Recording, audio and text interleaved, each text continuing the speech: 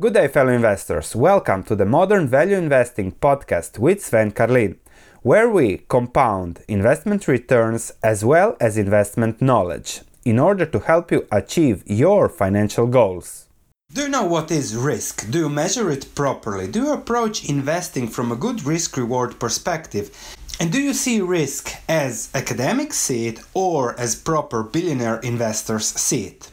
Investing is all about first, risk. If you listen to the billionaires like Warren Buffett, Seth Klarman, Ray Dalio, Charlie Munger, or about volatility, if you listen to academics that are only rich because of the inflation of academic prices in the last 30 years, nothing else, because you overpay for those degrees with all the student loans and everything. So that's inflation, big inflation. Apart from that, by the end of this video, you should know exactly how is risk defined from an academic and from an investing perspective, what is the best approach to risk for yourself, because that's the key always. Investing is about you first.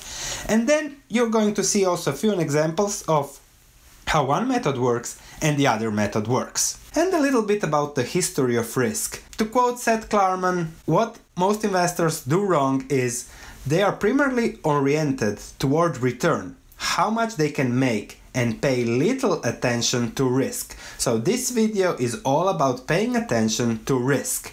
The definition of investment risk that you learn at school: investment risk is usually defined as a sum of the following: market risk, that includes equity risk, currency risk, interest rate risks, and then a dozen of other factors like liquidity, concentration, credit risk, inflation risk, horizon risk, etc., etc. However, all those things then supposedly go back to what is market risk, and the general security is also compared to market risk. Then we come to the academic measurement of risk that's different than what the billionaires do. Academics measure risk as standard deviation. What is standard deviation? Standard deviation is a measure of volatility. How much the price of a security is more volatile in relation to a portfolio or a market. The more volatile a stock is, the more it's considered risky. So risk is measured from what the market says about a stock. Oppositely, investors, they measure risk from what the business carries. So what is the business risk, what can go wrong with the business, the dividends in the future, etc., etc. Not what the market says about it. Buffett's definition of risk is then again different from standard deviation. Risk is not knowing what you're doing. That's something that can't be measured by standard deviation, what you don't know. Ray Dalio, who is famous for his all-weather portfolio, where it is all about proper allocation of risk among uncorrelated asset classes and nothing else, is a bit more vague than Buffett and says risk comes from what you don't know. And that's a big difference from learning as Buffett. You can learn what you don't know, but according to Dalio, there is always something you don't know.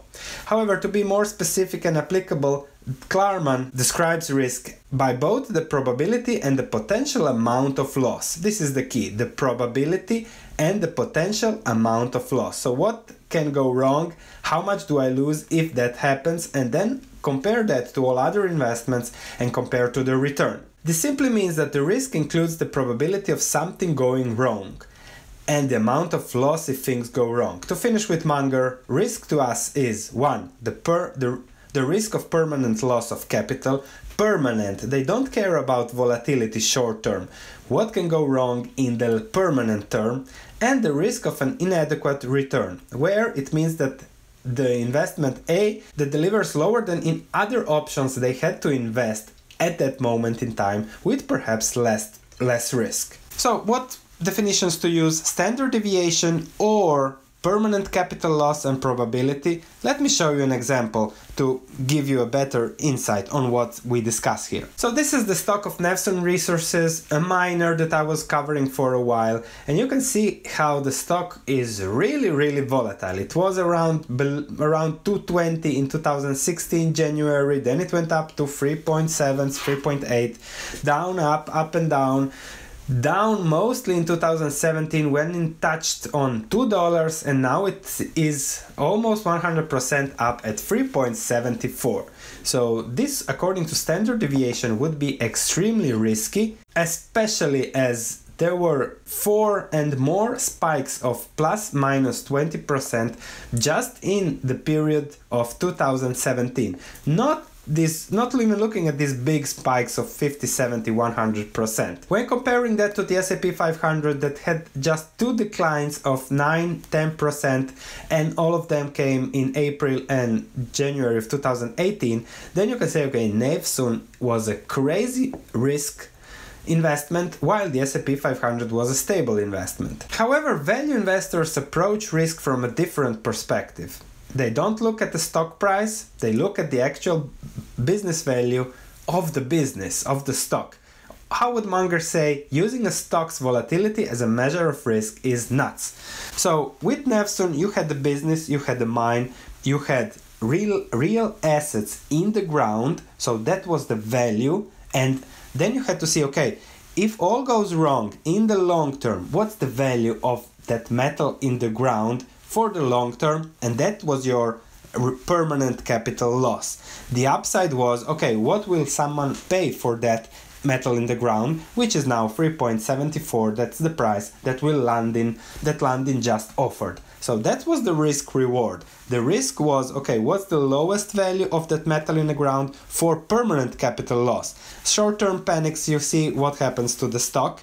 On the other hand, nobody looks at what is the risk of the business of the S&P 500. If interest rates go up and people require higher dividends from stocks, the S&P 500 crashes hugely. That's the risk reward there, and that's the difference between academic and investing risk measurement. So, how to measure risk for yourself? Really look at what you own, what can go wrong from a business perspective. Investing in stocks is investing in the underlying businesses. So, okay, what can go wrong there for permanent capital loss? What is the probability for that? What is the return?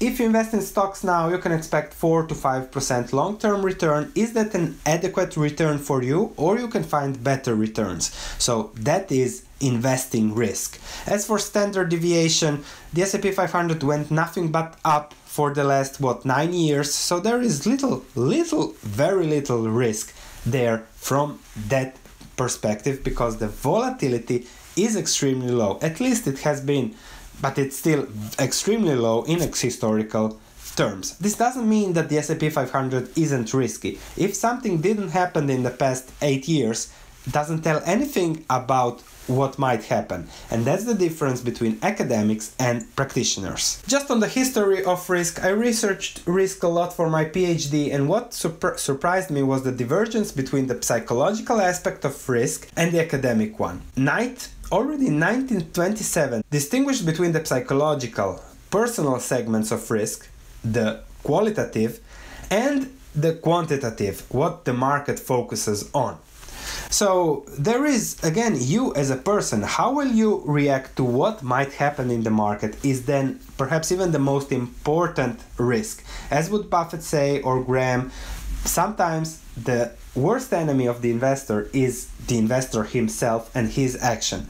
So all those nice fancy formulas are nice, but you have to understand also you as an investor, how will you react to what's going on?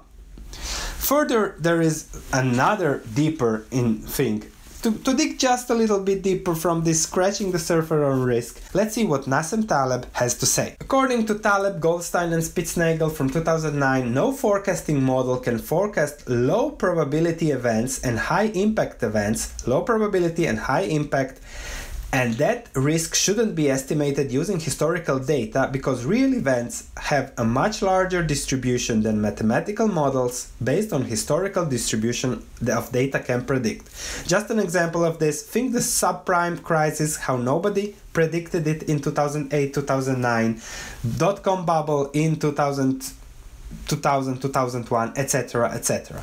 There are all these things that happen constantly over time that nobody predicts beforehand, and that's a black swan risk. That's also something to think about.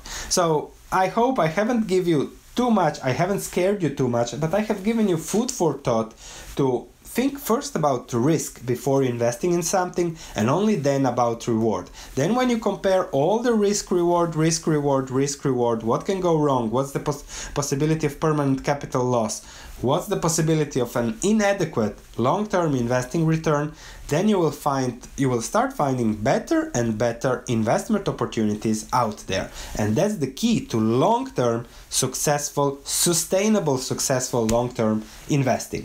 Thanks for listening. If you have any comments, please let me know. If you enjoyed this podcast, please leave a 5-star review, as it means a lot to me.